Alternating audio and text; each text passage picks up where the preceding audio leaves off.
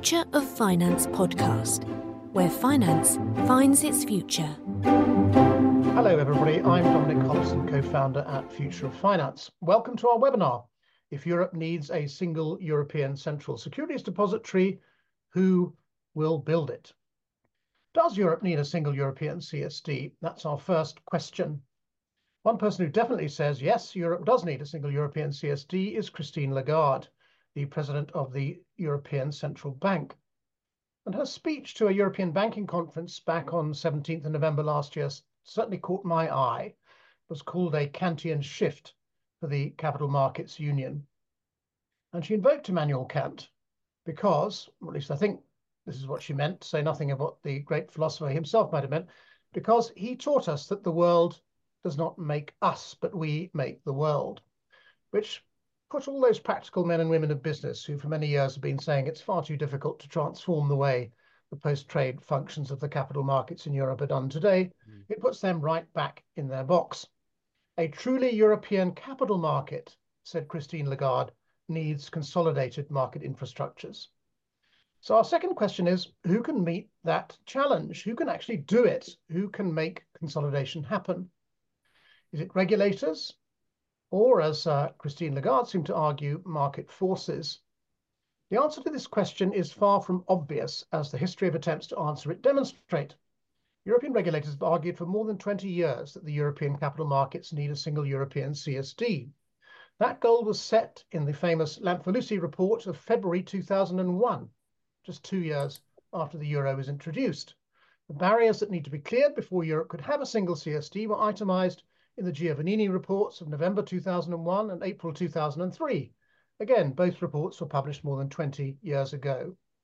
The first iteration of the Markets in Financial Instruments Directive, MiFID I, which came into effect a mere 17 years ago, back in 2007, was expected to drive consolidation of CSDs in Europe by encouraging competition between CSDs. And to make that competition easier, the European Commission of the time orchestrated a code of conduct by which European CSDs agreed to publish their prices. Push things along a bit faster, the European Central Bank announced in July 2006 it was going to build a European cross-border settlement utility.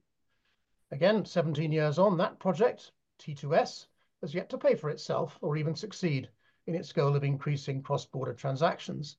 The daily average volume of cross-CSD settlement transactions averaged just 1.15% of total T2S settlement volumes in 2021-2022.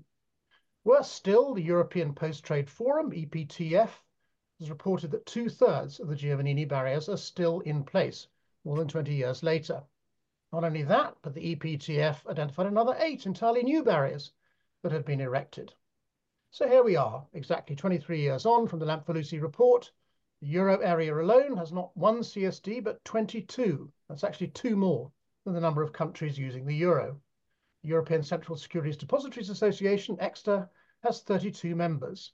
And between them, they're servicing equity markets that are half the size of those of the United States when you add them all up, and bond markets, when you add them all up, 1/3 the size of the American equivalent. Then there are also 22 different stock exchange groups operating 36 different exchanges and 18 central counterparty clearinghouses. So if Christine Lagarde is right and a truly European capital market needs consolidated market infrastructures, that consolidation clearly has a very long way to go. But without consolidation, argued one think tank report, much referred to in that speech by Christine Lagarde, European capital markets are destined always to be and also ran to the United States. Not just that, but it has negative implications for the funding, the profitability, the investment, and the innovativeness of European business, and therefore it will damage the standard of living of all Europeans. Yet it's very hard to see how consolidation can actually happen, given the current starting point. But to help us try and work that out, we're joined by 5 experts. Chris Richardson is CEO at Percival Software, a leading supplier of technology to market infrastructures, including CSDs, and the sponsor of today's webinar. Dirk Loescher is a member of the executive board at Clearstream Banking in Frankfurt, where he's head of custody and investor solutions. Andrea Tranquillini is advisor to the CEO of the Securities Depository Center Company in Riyadh, where he is able to draw on his experience of 5 conventional CSDs and the first blockchain-based CSD. Bill Minahan is CEO of Simple, a blockchain-based database for the storage and sharing of standing settlement instructions, which he founded after more than 20 years in securities services with State Street Global Advisors, Omgeo, DTCC, and IHS Markit.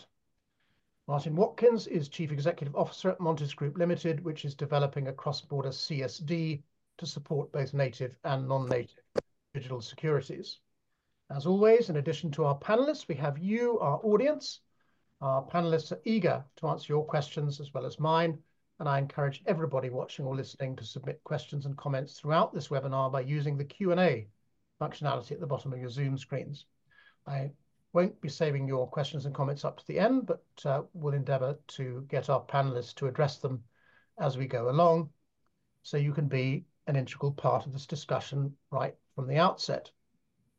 Indeed, you have already been an integral part of this discussion, and that's because we asked you to answer a handful of multiple choice questions when you registered for our event today. I'd like to thank all of you for doing that, because it means we can start with the collective wisdom of 140 odd, and the number's gone up since then, 140 odd individuals who registered for this webinar.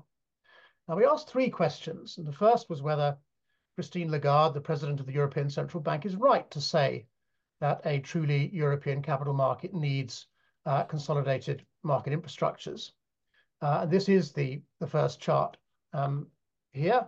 2/3 of you think she's right. Only 1 in 6 of you think she's wrong. But it's interesting, I think, to dig a little deeper into that 2/3 majority and see where it came from. Can we have the second chart, please?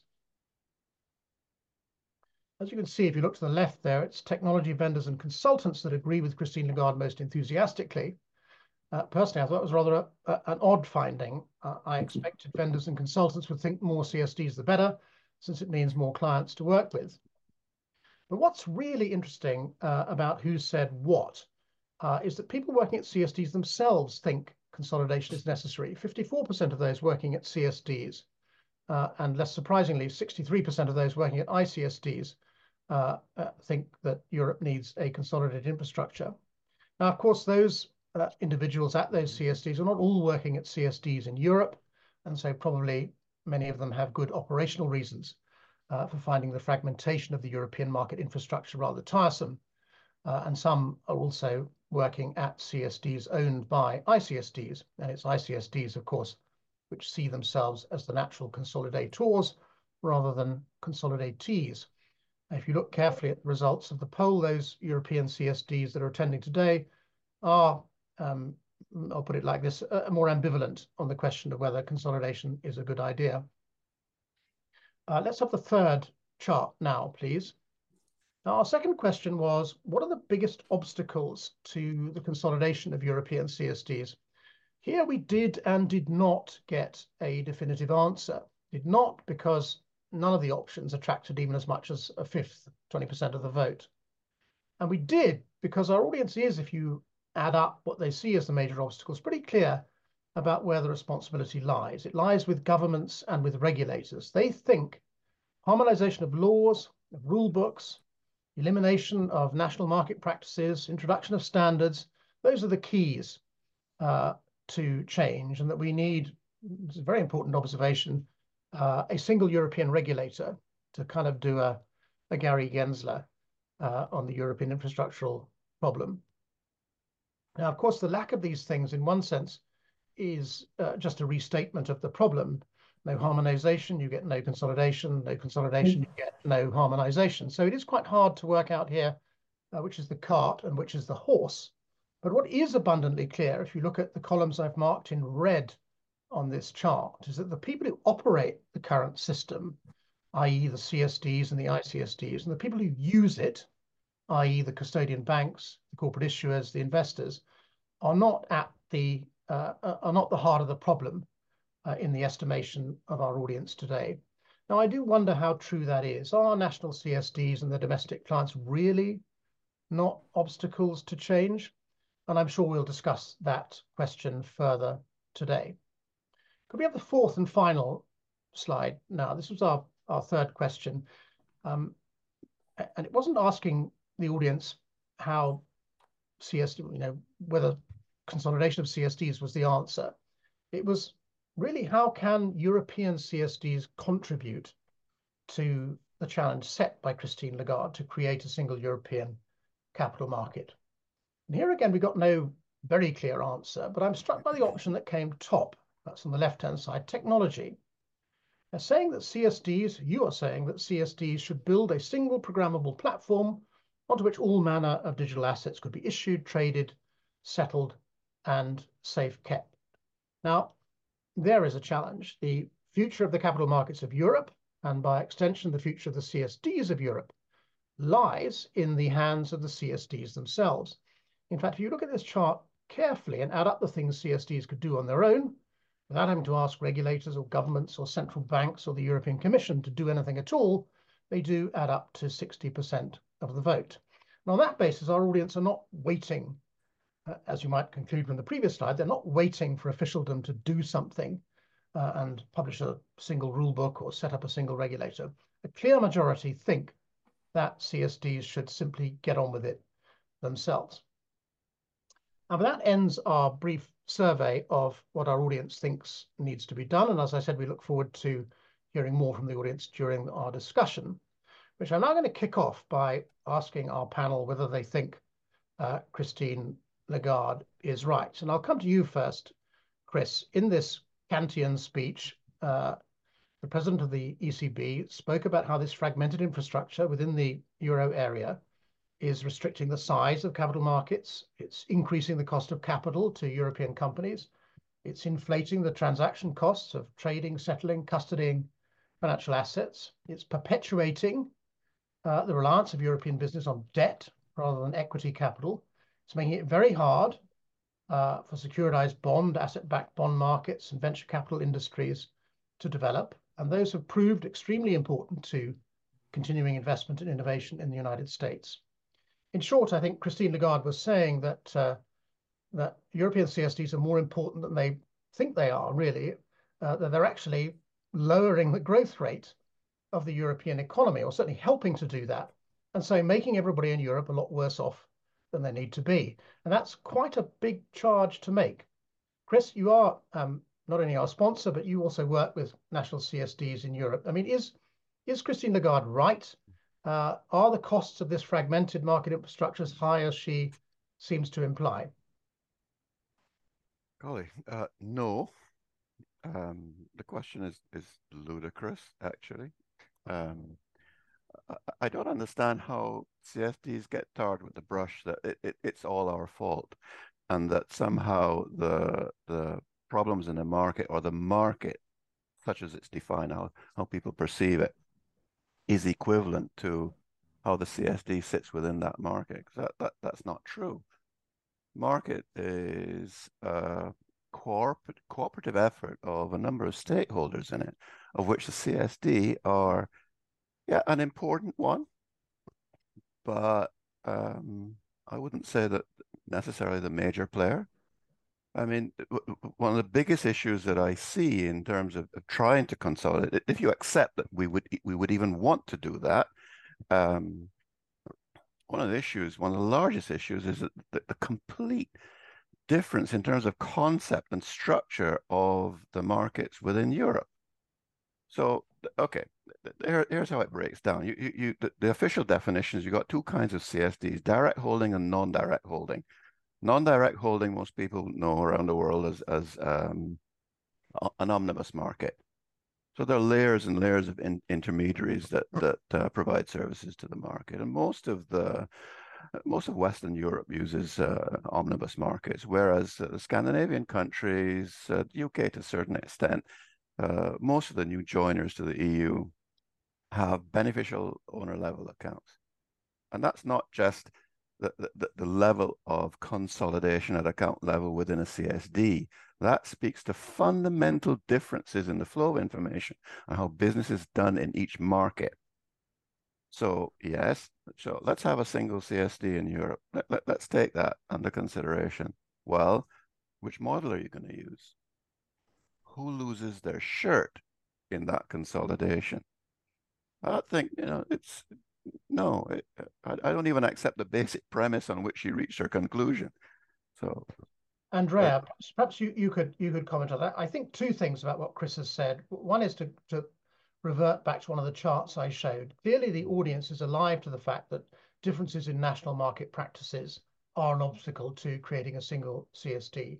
On the very specific point he raised about omnibus versus end user accounts, that's an area in which there has been a debate in Europe in recent years, and the custodian banks in particular have fought back against switching to a sort of Scandinavian model. They wanted to keep the omnibus model, and they've argued very strongly that it's to the benefit of clients. And if Christine Lagarde is to be believed, she's going to start dismissing those arguments in future. So what's your view, Andrea, of the Lagarde view that actually can't go on like this because it's just too damaging? Well, thank you, Dominic, and good afternoon to everyone. I think the fundamental question we need to ask ourselves is that, I mean, according to the Golden Porter rules, is which problem we are trying to solve here. So if the problem we are trying to solve is the creation of the capital market union, yes, is T2S the solution? Because this is the most advanced solution that the European Union has so far identified. To the point of Chris, I agree that the infrastructure as it is today does not respond to the nature of the problem, because that's what fundamentally Chris is saying. So what T2S has tried is to harmonize settlement, one of probably the most commoditized function across all of them in Europe. But what has not done as facilitating market access to, in particular, T2 and T3 market participants that remain in certain markets hidden to a number of intermediary level before reaching the market. Now the markets are more immediately into the market themselves, but fundamentally, most of them have a pure national horizon. So T2S has been conceived in a standardized manner for large institutions that could afford upgrading their technology, have created an enormous spending at domestic level, but fundamentally has not attract the T2 and the T3 market participants. Plus, it has not changed their market practice, which was the ultimate objective. Was the fact of sort of imposing SWIFT monopoly for communication a mistake? Maybe. But fundamentally, I do think that T2S is not the solution. If Lagarde believes that this is the embryonic status of what can become a real European CSD, okay, we can debate, but a lot of work needs to be done. At this stage, there isn't a European market for very good reasons. Chris highlighted them. I do believe that that the current system failed in attracting an important component of the market, so failing in putting together or realizing the CMU, and that ultimately stands with the regulators to guide and to lead the way for a unique infrastructure in Europe. Mm-hmm. Dirk, could I bring you in on this question? And I'll refer to a remark John Falk has made here, which is kind of helpful perhaps in setting the scene on this question of national market practices. He says, if I remember correctly, Euroclear's attempt at harmonization just across the countries where they owned CSDs some years ago ended because it was too difficult and costly. So even within one organization, if you own 5 or 6 CSDs, you can't necessarily eradicate those national market practices. But tell us, Dirk, how close to the truth is Christine Lagarde? Are we talking here about an issue for Europe which is so important that these national differences need to be overridden by some means? Yeah, thank you, Dominic. I mean, from my perspective, it is not really just about the consolidation. I mean, we are at this stage looking at very fragmented national laws, right? Looking at insolvency law, securities law, tax regulation, how share registration process works, on top of omnibus versus segregated accounts. So it is not just a technology solution we are looking for here. It's much more. It is that we really support from our end the efforts around the Capital Markets Union by means of strengthening the attractiveness of the EU markets, and also then at this point make more use of private funds, which is one of the things she is pushing for, right? Especially in the light of the tense public budgets. And at this point, we might also reconsider the EU supervisory setup for the next legislative period. But in general, I mean, we are very supportive of T2S and the cross-border settlement. We have probably been one of the most active CSDs in the segment, and we are very actively working on that for a very long time already. One of the key challenges we have identified is that the cross-border settlement didn't really work for dual-listed securities.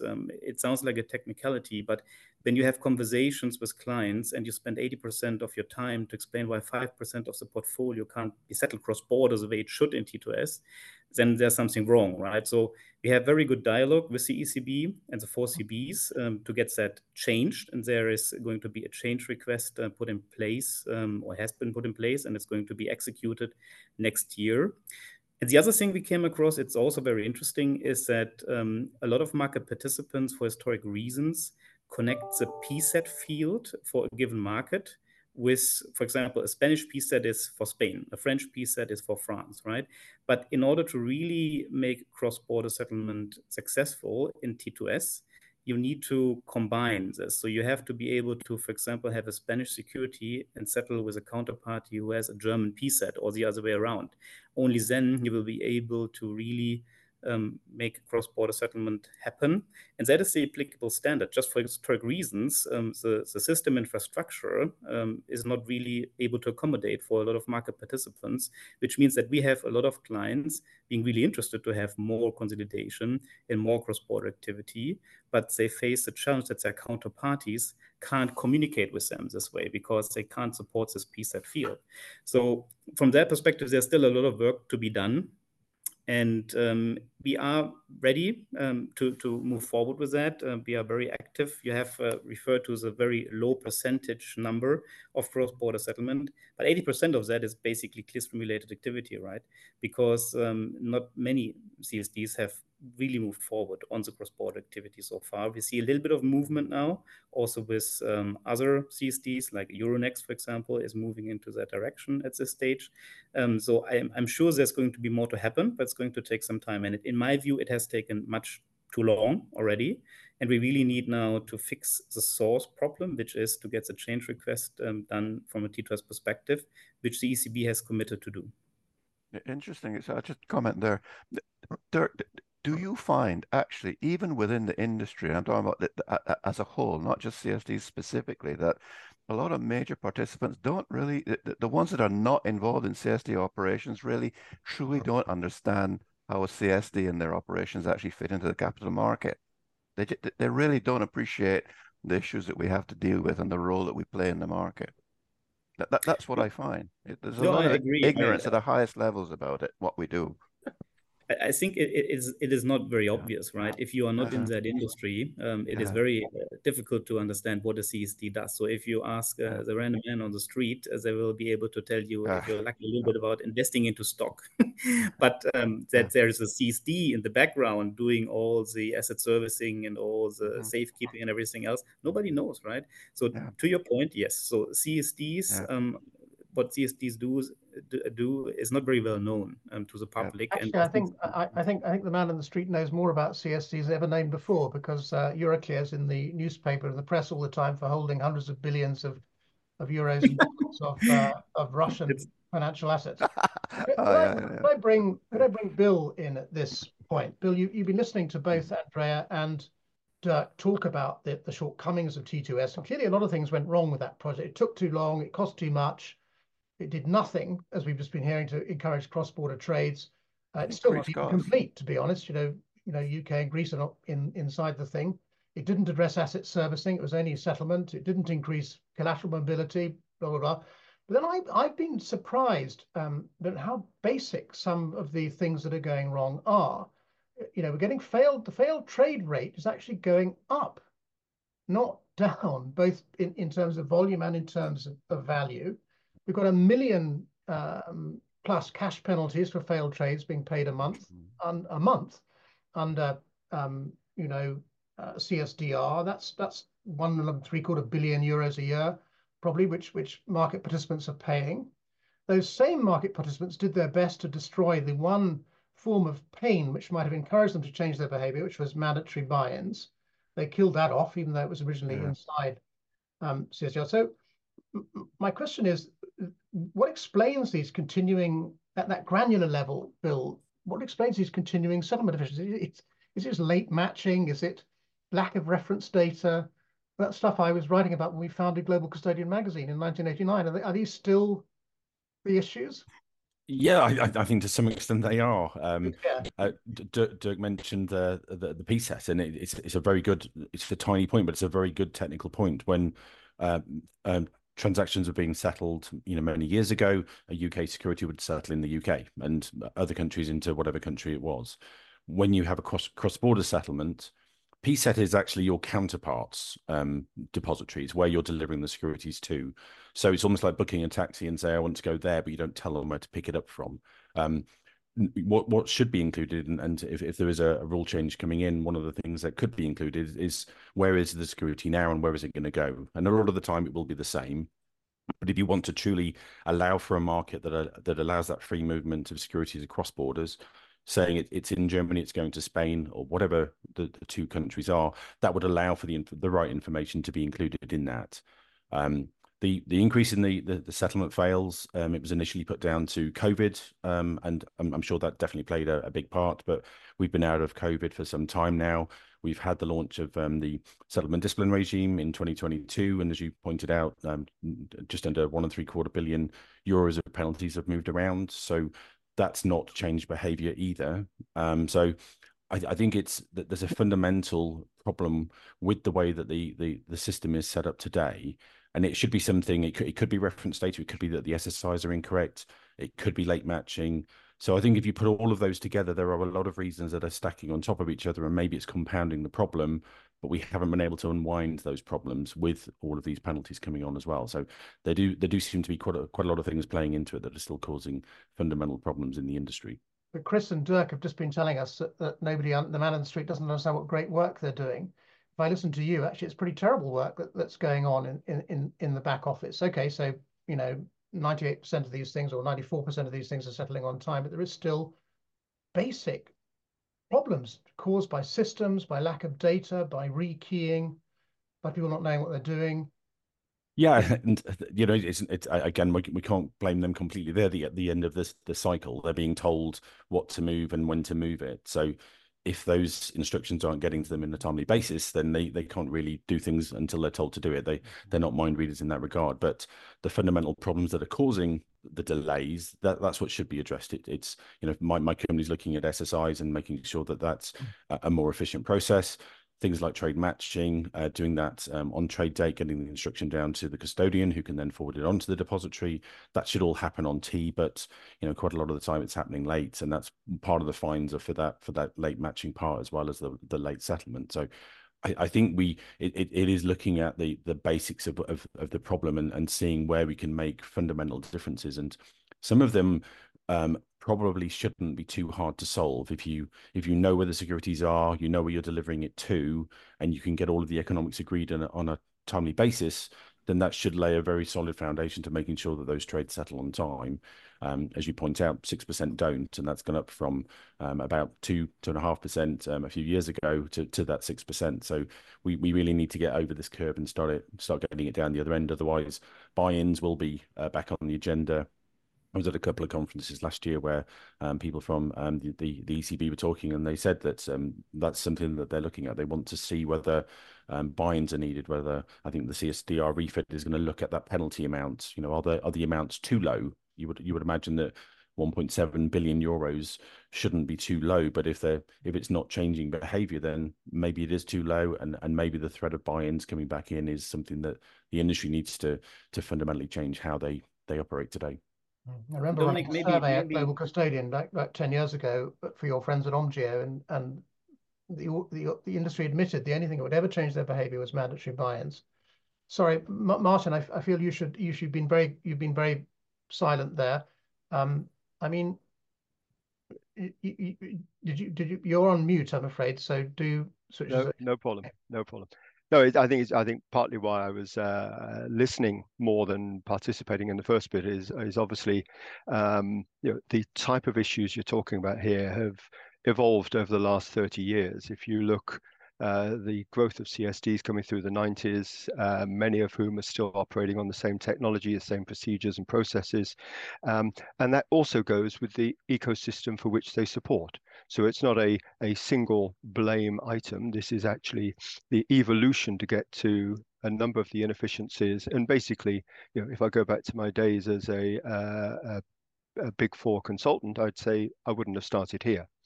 So, the fact is, and the reality is, we are here. Now, from our perspective, we look at it from the Montes perspective that we've now got clearly defined regulatory rules and definitions of what's required. We've also got the transformation of financial markets from conventional to digital securities, and we firmly believe that in the years to come, everything will be a digital security. Now, the challenge that we've got here is how do we address some of the... Can I just be clear about what you were saying? You're saying that in terms of digital assets, you've now got regulatory clarity. Is that what you meant? We've got regulatory clarity first. I was meaning on what a CSD is, what the rules are. It's very clear. So if you wanted to specify the requirements for CSDs, the regulations are very clearly set out, and you've got the CSDR refit. You then go to look at digital securities, which wasn't the point I was making, but to answer your question there, you've actually got in certain countries, you've got legal certainty, but you haven't got it across the board. And I know we come onto the pilot regime a bit later, so I'll answer that bit there.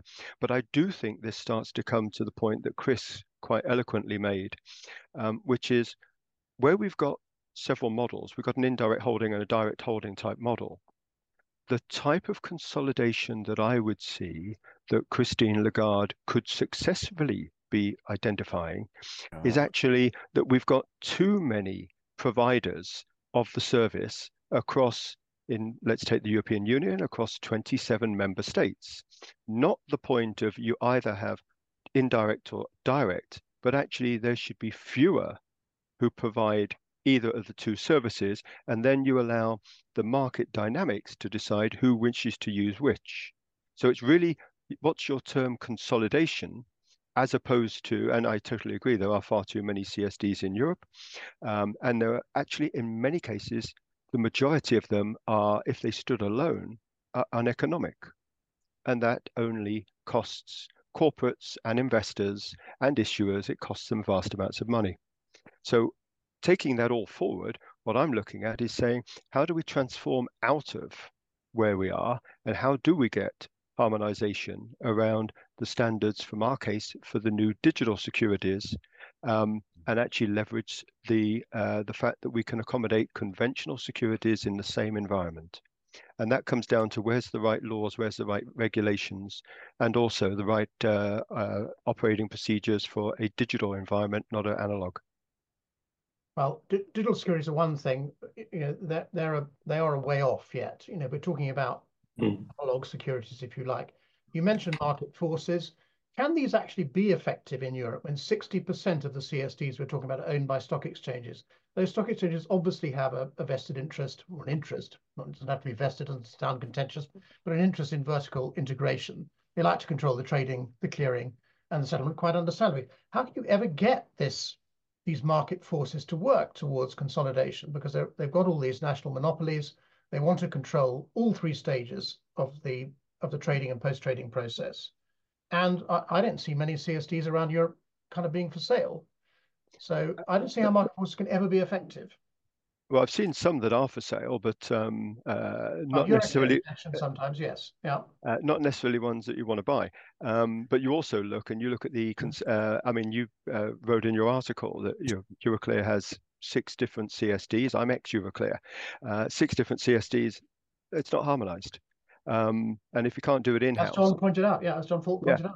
If you can't do it in-house, don't even try and do it outside.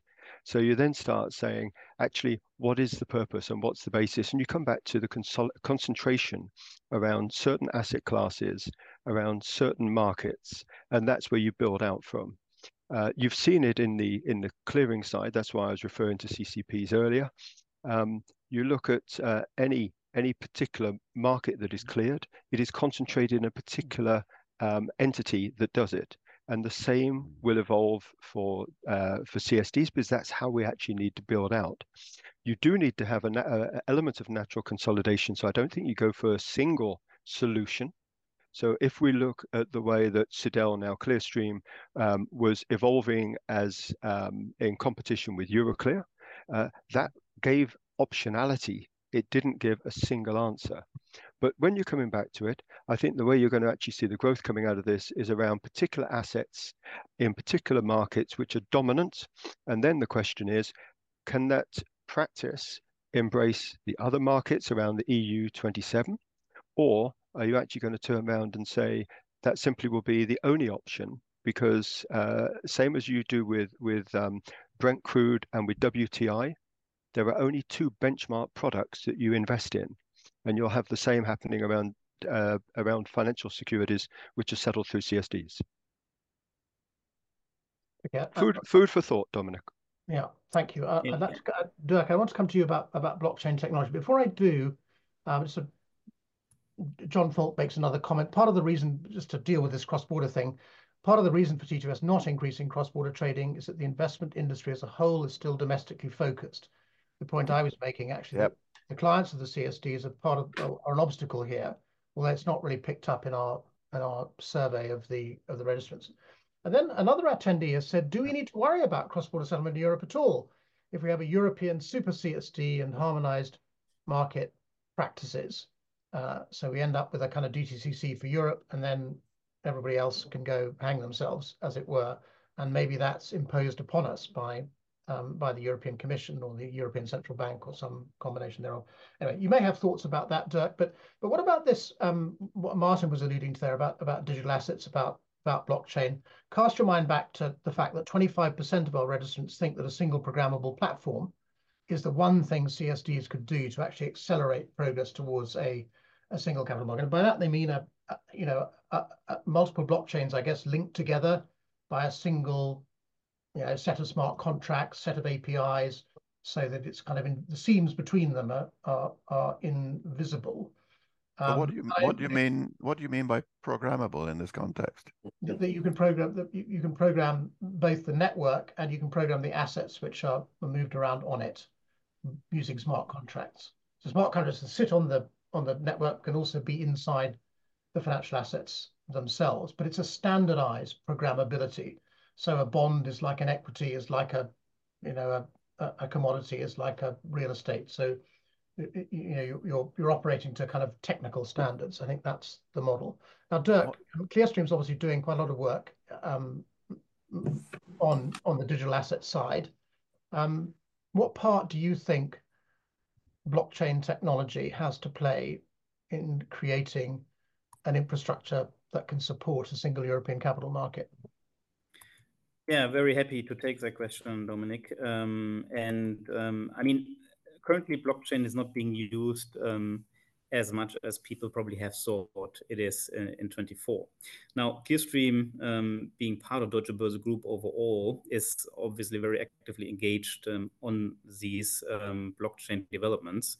So being in the digital security space along the value chain of security and along the value proposition of Deutsche Börse overall, we are building and investing into the relevant components. So there's HQLAX, for example, there's Funds DLT. We are building D7, which probably a lot of people know best.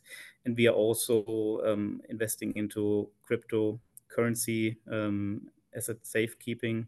And we have alternative assets on chain via 360X. So there are a lot of things going on from an overall group perspective.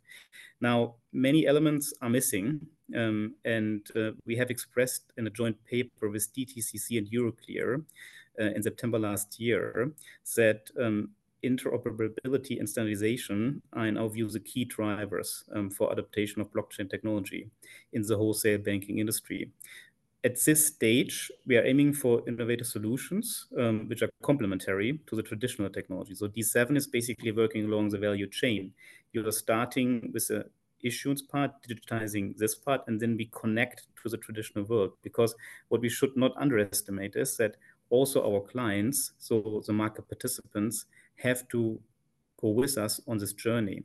They have to also invest into their technology in order to accommodate those market changes. We have seen a number of examples in different locations where there was a lot of investment done to then find out that the market probably wasn't ready for it, looking at Australia specifically. So there have been a lot of things done in the past where there was this big jump from where you are today into the future, which have not been as successful as people were hoping them to be. So we are trying a different approach here, working along the value chain. And we are very committed to also work, for example, on those ECB trials. All our CSDs are going to participate, not only the ICSD, but also CBF and LAC CSDs, those are two domestic CSDs are going to participate. And in that view, we are very supportive, but it's going to take some time, right? And it's going to require standardization and a common framework. That is going to be key.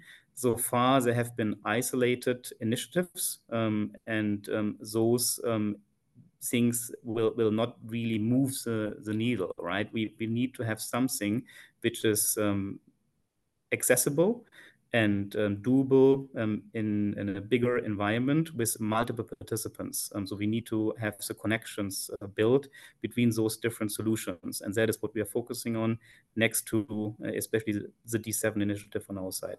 And I don't know why my camera just switched off, so let me try to fix this. It is rather disconcerting seeing your face being still, but hearing your voice. I can say, Andrea, I know you'll want to comment on the blockchain, but Bill, I'd like to come to you after Andrea, just to give us a sense of how blockchain can help us overcome some of those old-fashioned problems that we have. You know, the lack of reference data and late matching and all that. But Andrea, you ran a blockchain-based CSD based in Paris, focused on money market instruments, if memory serves. That went for 2 years, but was eventually not a success. What did we learn from that experience about the technology and about the wider environment in which a blockchain-based exchange, CSD, must compete? Well, thank you. I think there are a number of factors, right? So first of all, the project started in a context with a focus on money market instruments in a context of lowering interest rate or extremely low interest rate. Prediction was for interest rate to rise, but they didn't. So on the contrary, what happened was the central bank, the European Central Bank at the time, extended the quantitative easing and allowed financial institution to finance with a very competitive overnight rate, which creates an alternative to financing with short-term instruments.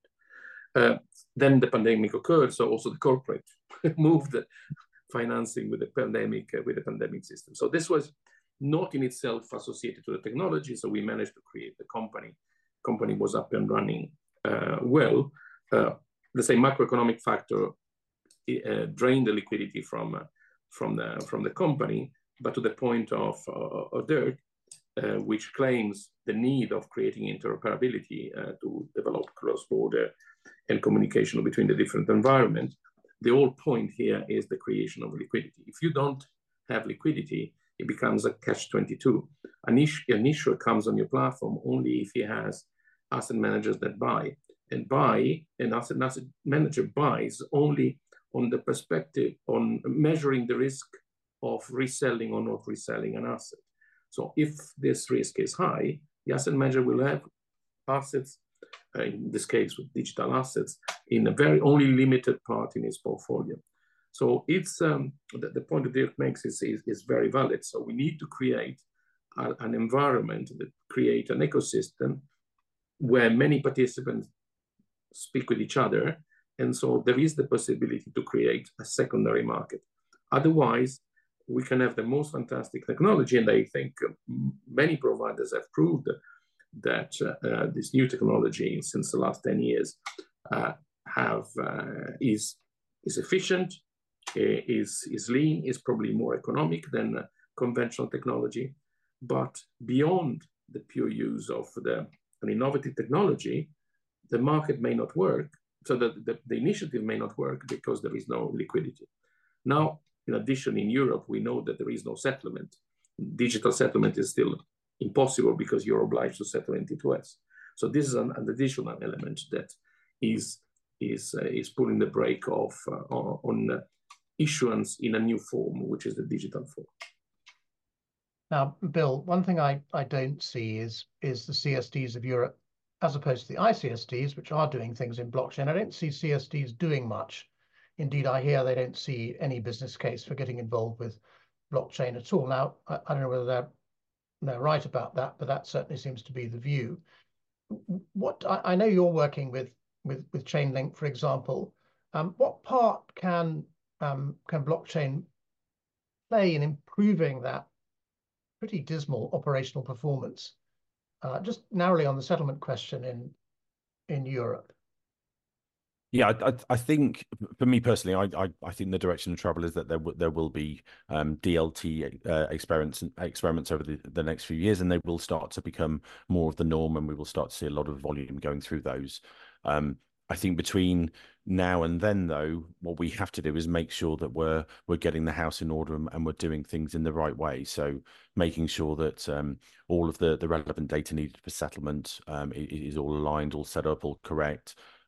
If you knew where all of the positions were, that would help greatly to lower the fail rate that we see today. So for me, the current model doesn't work. The fact that we have such a high fail rate, and even if it's just gone up in the last few years, it's still pretty high. If you went into surgery and they said there's a 1 in 50 chance of you not coming out the other end of this one for a fairly basic surgery that you're going in for, you'd think twice about going in for that surgery. I think what we have to do is look at that whole process, and for me, putting blockchain alongside it and having a Prius model where you've got the blockchain that will help improve efficiency along the way, and it coexists with the current ecosystem that exists, is a way that you could almost start to drive the process to be more DLT based. You're not going to get all clients to move over in a single hit, as was mentioned before. There are going to be companies that need to invest in their technology to make sure that they're all aligned with the new way of doing things. And that's why I think the work that Chainlink are doing, where you can use the current Swift message infrastructure if you want to, and connect that into either get the messages from a blockchain environment and connect it through Swift into the current technology. I think that could be a way that this could work quite well. But again, for me, this process all comes back to having all of the right information in the right place and making sure that everybody understands what they're doing when they enter into that contract, and that's at the exchange layer. You could also flip it around and say, if something's put onto an exchange, you drive it from there. So that was one of the other things that we're looking into with the client is the current model the right model? Could you do this slightly differently and allow the exchange to drive that down to the depository rather than going around the different intermediaries that you see today? Is there a better way of doing it? So we're looking at something along those lines as well. Yeah, we had a very interesting question from Hugh Simpson, and Hugh, I have noticed it, and we'll come back to it. But just while we're on the blockchain topic, I'll just read some comments from attendees. Monica Singer says, should traditional CSDs and exchanges not learn from the successes of high liquidity being achieved by, for example, Uniswap in decentralized finance, but bring the regulatory credibility that traditional finance has achieved? In other words, let's have automated market makers operating in traditional finance, but fully compliant with the regulations. So that's the challenge there, and that's an area where obviously Christine Lagarde and her friends could help. Another attendee has said the potential for DLT remains enormous to disrupt the archaic state of post-trade market infrastructure, but wholesale adoption and cost to interface from participants remains a barrier. That's the point you were talking about there, Bill, that you can keep the Swift interface and still be active in digital assets. That addresses that problem, although possibly there's lots of people to preserve failed systems, right? I'd certainly like to come in on that, Dominic. Okay, well, I don't know. John Falk also asked, who's defining the standards for these smart contracts back to the single programmable? Thanks, John. Which is not it's not smoke and mirrors. You know, it's the Bank for International Settlements has used this term, albeit for digital money rather than digital assets. And the Regulated Liability Network is working up a program for this as well. So it's not something which I sucked out the end of my thumb. It's a live discussion, the single program. Anyway, Martin, go ahead. You wanted to come in on these. Yeah, I'll come in on the token one or smart contract one afterwards. But I think first dealing with, and I'm absolutely in line with Monica Singer, and we're delighted that Monica's very kindly a member of our advisory council and helping us steer through, given the work she did over at Straight, and also picking up on the anonymous attendee who's talking about the enormous disruption that can be achieved. The whole point behind this, and it's exactly the same that you've talked about the issues in the last 30 years. It's about getting people to harmonize, getting people all to be at the right levels. So if we think that a CSD, and we're building a digital CSD, we've applied for a license in Luxembourg because the laws and the regulations support us very much there. But this is to go live. It's not about proof of concept and so on. And what we actually are working with is we're working the participants who create that ecosystem, who then support the issuances for exactly the reasons that Dirk and others have been making. The issuers need to then know that they're issuing into a liquid market. The liquid market has to have the investors who are going to support around it, knowing that they can also sell out of those positions. And that then goes in through to actually the custodians, and then on to, in our case, settlement banks, as we're settling through Target 2. Some of the key aspects behind this are actually reducing the level of change that needs to come on.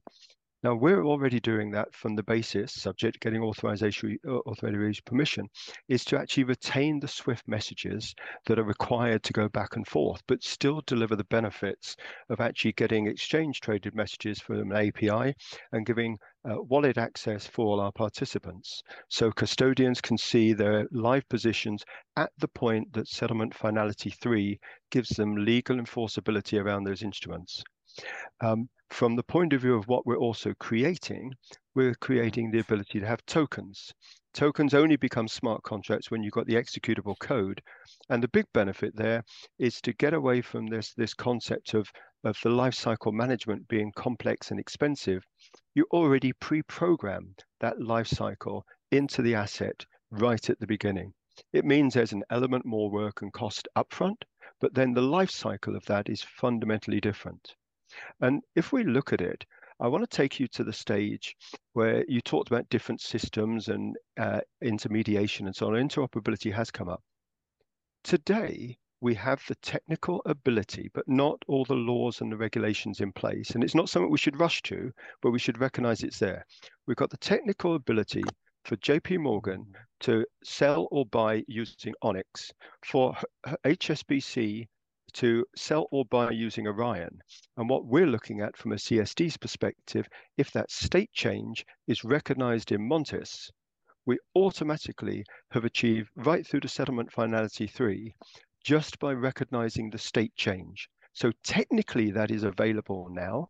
The financial innovation is there, but we need to step through that carefully with all the ecosystem participants and with the regulators and the legislators. But that capability is what we're building for today. And that fundamentally addresses those barriers. It's very interesting. It's interesting listening to you, but it's like you're doing this in a parallel universe to what's going on in CSDs. And to put the question to you plainly, in a just world, if CSDs were excited by this technology, you wouldn't exist, because your clients would have been able to find a CSD to do this work for them. But the CSD is clearly not responding to that. You exist only because the CSDs are not. Well, you say, yeah, okay, there's a couple of things here. I think, first of all, we can actually do it not in a parallel world. We can do it with conventional securities. Okay, so we can do it with conventional under Luxembourg law, registered using Article 3 of CSDR in book format onto a blockchain. Now, some of the comment that was made earlier around ASX in Australia had a go and didn't work very well. Well, I seem to recall Euroclear wrote off 750 million for the inability to develop a single platform. And we can look at a number of other CSDs who've had very big problems with basic technologies. So I don't think it's around the technology or us going off on a different tangent. If you look at what SDX are already doing, SDX have got that capability and have had that capability to both do conventional and digital securities for some time and are extending further from their side. And there are other CSDs who are gradually getting there. Dirk and the team at D7 are able to do some form of digital securities, but that needs to commingle alongside conventional. And that's the part we're looking at, because we're seeing a lot of institutional demand coming in at this stage for tokenization. If that's tokenized, you need to be able to have it admitted on the secondary market, which means you need CSDs.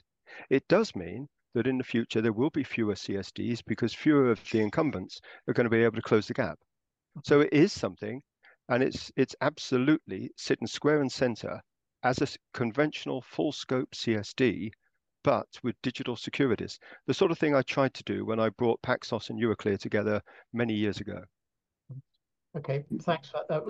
We're within 5 minutes of our official stop time, but I'm going to let this run on because the audience seem very engaged. We're getting lots of questions coming in. Andrea,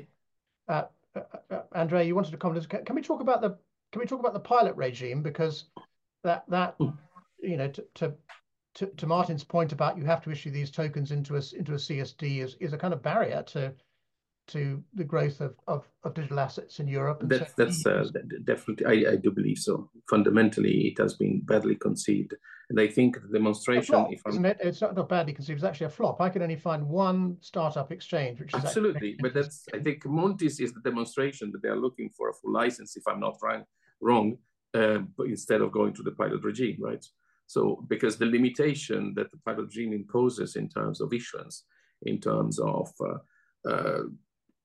it imposes a company to lose money through the years and never break even, fundamentally. So it's I don't know which is the foundation of the rationale behind that. I may have my idea, which maybe there was an interest of someone to gain time to be ready to.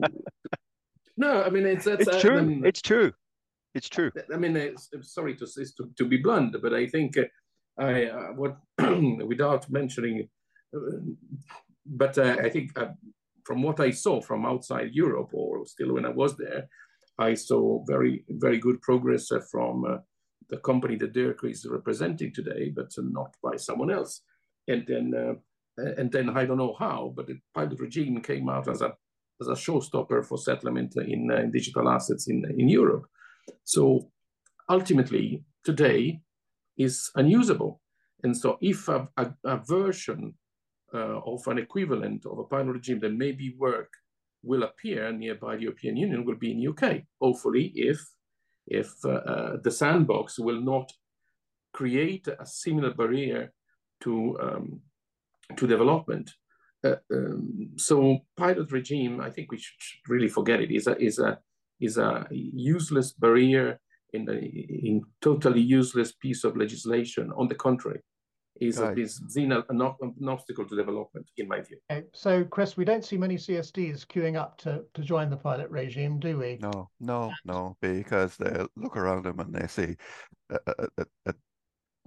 in the wake of lots of failures and lost money, they don't see anything attractive there to follow. Look, what we're discussing is, does Europe need a single CSD? Got nothing to do with technology. We're talking about integrating into a single CSD. If you have a technology that works, it's gonna succeed and people will use it. That's a completely separate question from consolidating CSD business into a single structure, and with the idea that you're going to engender a better market. That's not what we've been saying. The audience has been telling us, and some of our panelists have been telling us, that technology is a way forward to a consolidated infrastructure, precisely because of all the barriers, all those political, legal, market practice, old Spanish practice barriers to actually getting this done in any other way. But those exist in the regulations. No, you can't get a question. Yeah, but you can't get around legal barriers with technology. If you're not allowed to do something, you're not allowed to. Exactly. Christine is offering to do that. The European Commission is offering to do that. They're saying we're fed up. We've waited 20 years for nothing to happen. Let's think about two key factors. I mean, the giant here is in the room. It's not that T2S is not working, and it's the only case the only possibility for investors, issuer and investors to trade in Europe.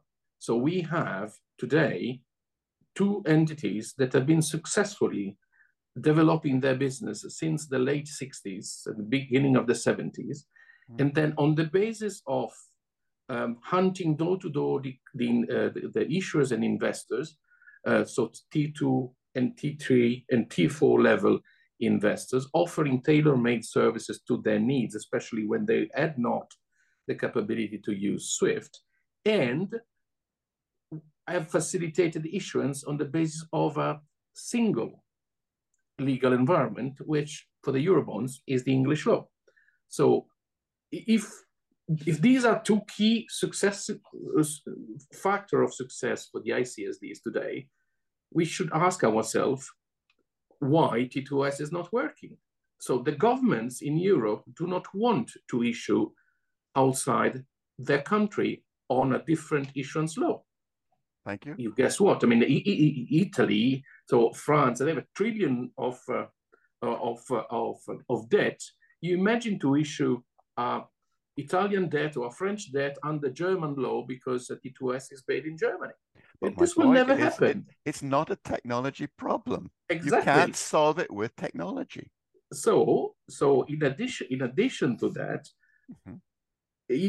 so if you are unable to facilitate, that's a CMU factor, the access of those that cannot afford to stay up to the level of any SWIFT upgrade from 7775, 1522, 20 or 22, then you lose one part of the market. So the market will remain always domestic to the point of John. Correct. So these are the two key factors that once you address the liquidity, the creation of a centralized liquidity for government debt, then you are on the right track, because you will not have enough business to justify the fragmentation of infrastructure. But okay, as we're getting lots of comments coming in now, I'd like to read. Keith Bear says to us, what are the three key items the UK DSS, by which he means, I assume, the Digital Security Sandbox, is back to the pilot regime? The UK is setting up its own pilot regime, if you like, called the Digital Security Sandbox. They promised to have none of those ceilings on market cap, which have hobbled the pilot regime.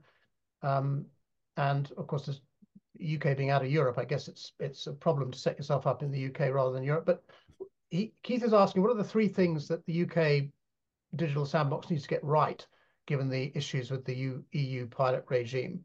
Scrapping the ceilings is one, right, Andrea? What else would you name? A couple of other things you can think of.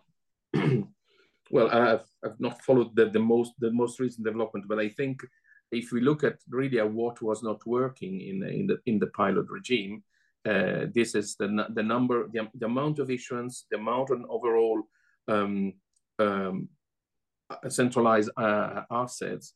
And I think what is important, I think they highlighted, is the need to create interoperability, because there are multiple initiatives. There will be fragmentation of liquidity if you do not manage to create a unique interoperability. This is a must. And I think I would say one thing that needs to be addressed is really the standardization of issuance, in the sense that when you create digital assets, you need to define the protocols so that the digital representation of an equity in an environment is equivalent to the other one. So you need to create registers that have this function of, let's say, framing what an asset is. So a definition of an equity corresponds always to the same parameters. Legally, not in a technology sense. Legally.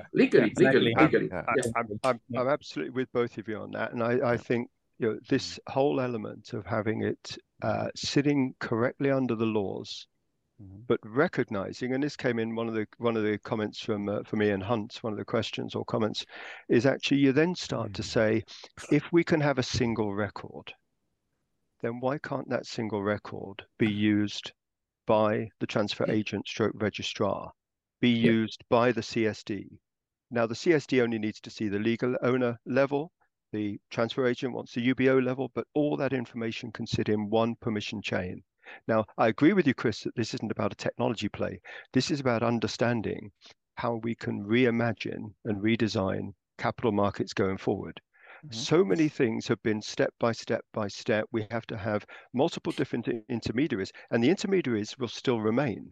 But the work they do, we will remove the zero value add. And that's why we're really pleased at Montes to be following on the work that Andrea launched a few years ago, because this is the journey that we're on. It will take time to get to, but there's a huge amount of things which add no value whatsoever. And those are the ones that need to be replaced, because that's when the cost and efficiency comes down.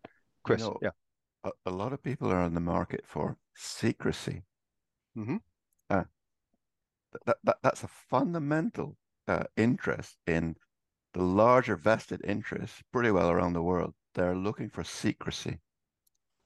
The drive towards programmability, the centralization of CSD function runs across that. This is an issue, and that's got nothing to do with technology, but you're fighting a political battle in another arena. That's a separate battle that's going on. Yeah. Anyway, if I can make them.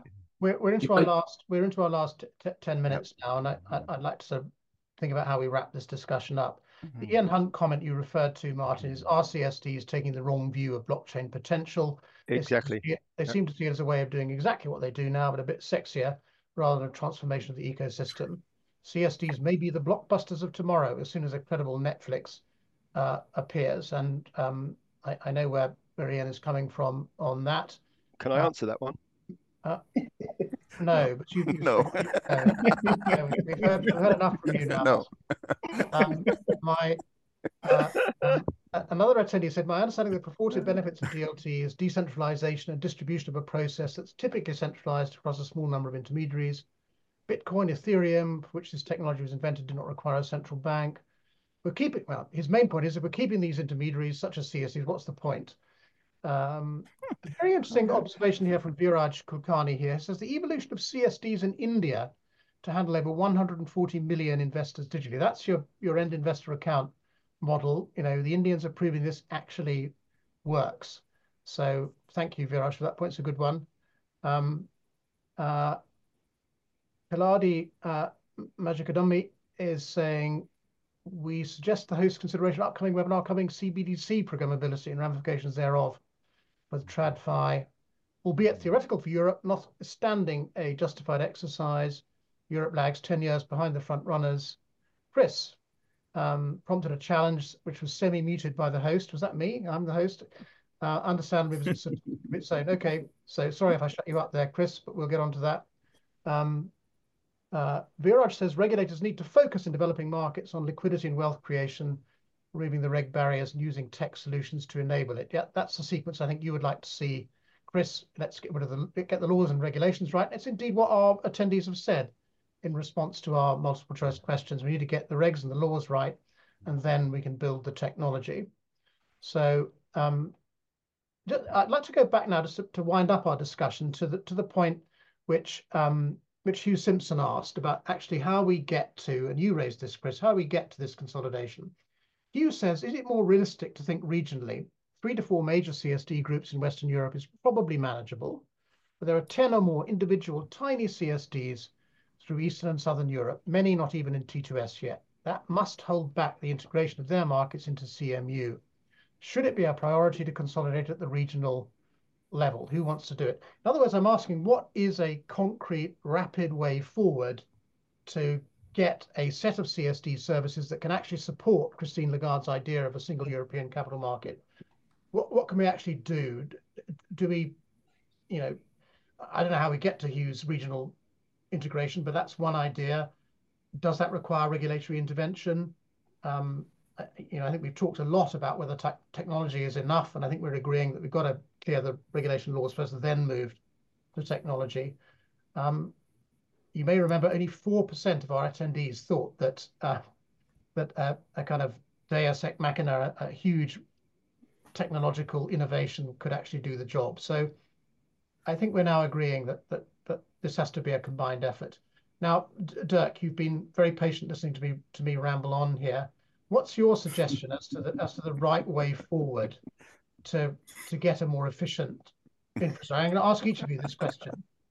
Yes, I mean, it is a very good question, and it very nicely fits to the topic of our webinar today. So I think we need to probably one step back and look at the situation that we shouldn't hide the fact that historically there might also have been some aspects of national pride, right? And similar considerations preventing more consolidation on the CSD space because countries just would like to have their own one. Now, I think that in the future, scale is going to be very important. We have seen that in the custodian space over the last few years, where several institutions have decided to exit the custody business just because they have realized that you need to have a significant scale in order to cover the investment required in order to be successful in this space. Now, we will need to see, and I cannot decide on behalf of others, right? But I think we would surely welcome more consolidation in the interest of scalability and efficiency in the European landscape. And key will be to deliver operational efficiency and client benefit on the back of that. We invest heavily in our system infrastructure, and we are very supportive on digitization and blockchain solutions. Our aim is also to fully integrate to the point we made earlier that ICSDs seem to be more active on the blockchain. I mean, the ECB trials, it's going to be the CSDs as well on our side, and I suppose others are going to join as well. But we also fully integrate ICSD and CSD. I mean, to the outside world, it should not really make a difference at the end. So what we are working on right now is to fully integrate the technology platforms internally on our side, use them on both sides, makes them very efficient, and move to the cloud at the same time. This is part of the journey. And I suppose that some of the smaller CSDs are going to realize that the investment needed in order to become or be part of T2S and jump all those hurdles is probably not really worth it if you have really very, very low volume, because the charge you would have to apply on a single instruction is going to be outrageous, right? That is probably driving the consolidation at a certain point of time, maybe slower than on the custodian side because of those other considerations. But I think over time, it's going to happen. And we are a very strong advocate for that from our perspective. And we really try our best to support our clients with solutions which also give them access to blockchain solutions, but not in an isolated way, right? It needs to be an infrastructure. It needs to be connected. You have to have liquidity pools. And that is why we have decided to work along the value chain rather than do the big bang approach. Thank you, Jack. Commercial economics will tell. Bill, just very quickly, what's the best thing we can do to come up with this set of supportive CSD services for a European capital market? Yeah, I think Hugh makes a great point. There's 3 or 4 major CSD groups out in Europe now. So for me, the one thing that we can do is make sure that they can interoperate within each other. So we've got 2 ICSDs, and I'm sure that within the ICSD to the CSD within Clearstream, they can move assets about intraday, quite easily. Euroclear can probably do the same, but it's in between all of those different entities. That needs to be a more efficient process for me to make that to give you the choice that clients may want, to make sure that everybody stays on their toes and provides the best service. Okay, And so just fewer bilateral links. Yeah, but I'd also go back to get the fundamentals right, get everything in place to make sure that everything's got the best chance of settling. Yes, we're apt to forget that when we talk about blockchain, like reference data and matching and all that. Andrea, what's your answer to this? My view, I think the very first point to address is the creation of a unique legal framework for issuance in Europe that will incentivize government and treasuries to put everything in the single pot, facilitating access to the smaller market players. So for me, SWIFT only option, as per article, I think 35 of CSDR, if I remember correctly, is a barrier to entry. And mandating also rule for asset servicing, including fiscal services, remain 3 points for success. So, but it is not, the platform itself, we have already, I think, acknowledged that is largely insufficient to the creation of a single European market. Okay, so we need legal changes. Martin, very quickly, your last thought on how to make this progress. The key element for us, this will be driven by economic benefits. the economic benefits to the corporates. And if you can get a lot of the inefficiency driven out of the market at one level, you'll be surprised how much more will come. It's going to be driven by the economics, and that goes through to the corporates. Okay, thanks, Martin. Falls to you, Chris, to have the final word from the panel before we sign off. I think a couple of things. I think Giovannini is turning in his grave. Barriers to entry into the capital market have just gone up. Look, we've been in this business for over 35 years. If I was starting a business, I wouldn't be able to become a CSD vendor. That's the first thing.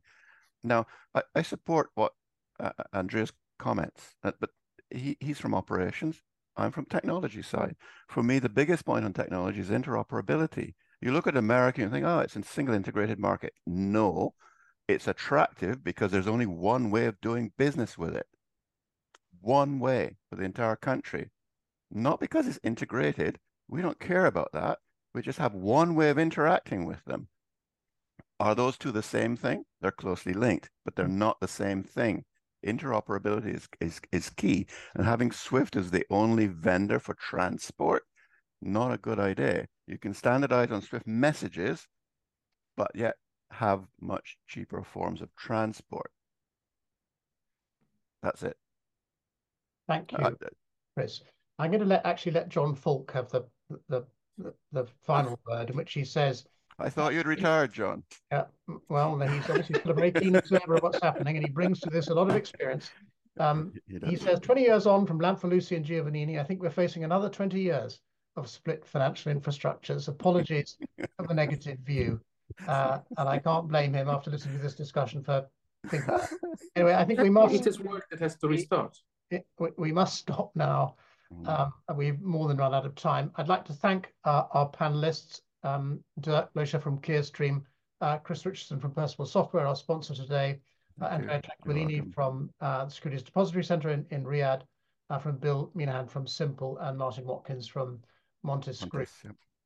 Our next webinar is due to take place in April, and at it we'll be discussing challenges raised in the inaugural edition of our digital asset tokenization guide. I would refer everyone listening to, for example, if you wanted to find out what's happening at D7 in Germany, do have a look at the latest issue of our digital asset custody guide, which has a lengthy discussion about blockchain developments in Germany. So I hope lots of you will look at that, and I hope lots of you will join us at our next webinar in April. But for now, it's goodbye from the six of us. Thank you. Goodbye. Thank you. Thanks, Dominic. Thanks, everyone. Thanks, Dominic, for having us. Thank you. Bye-bye. Cheers.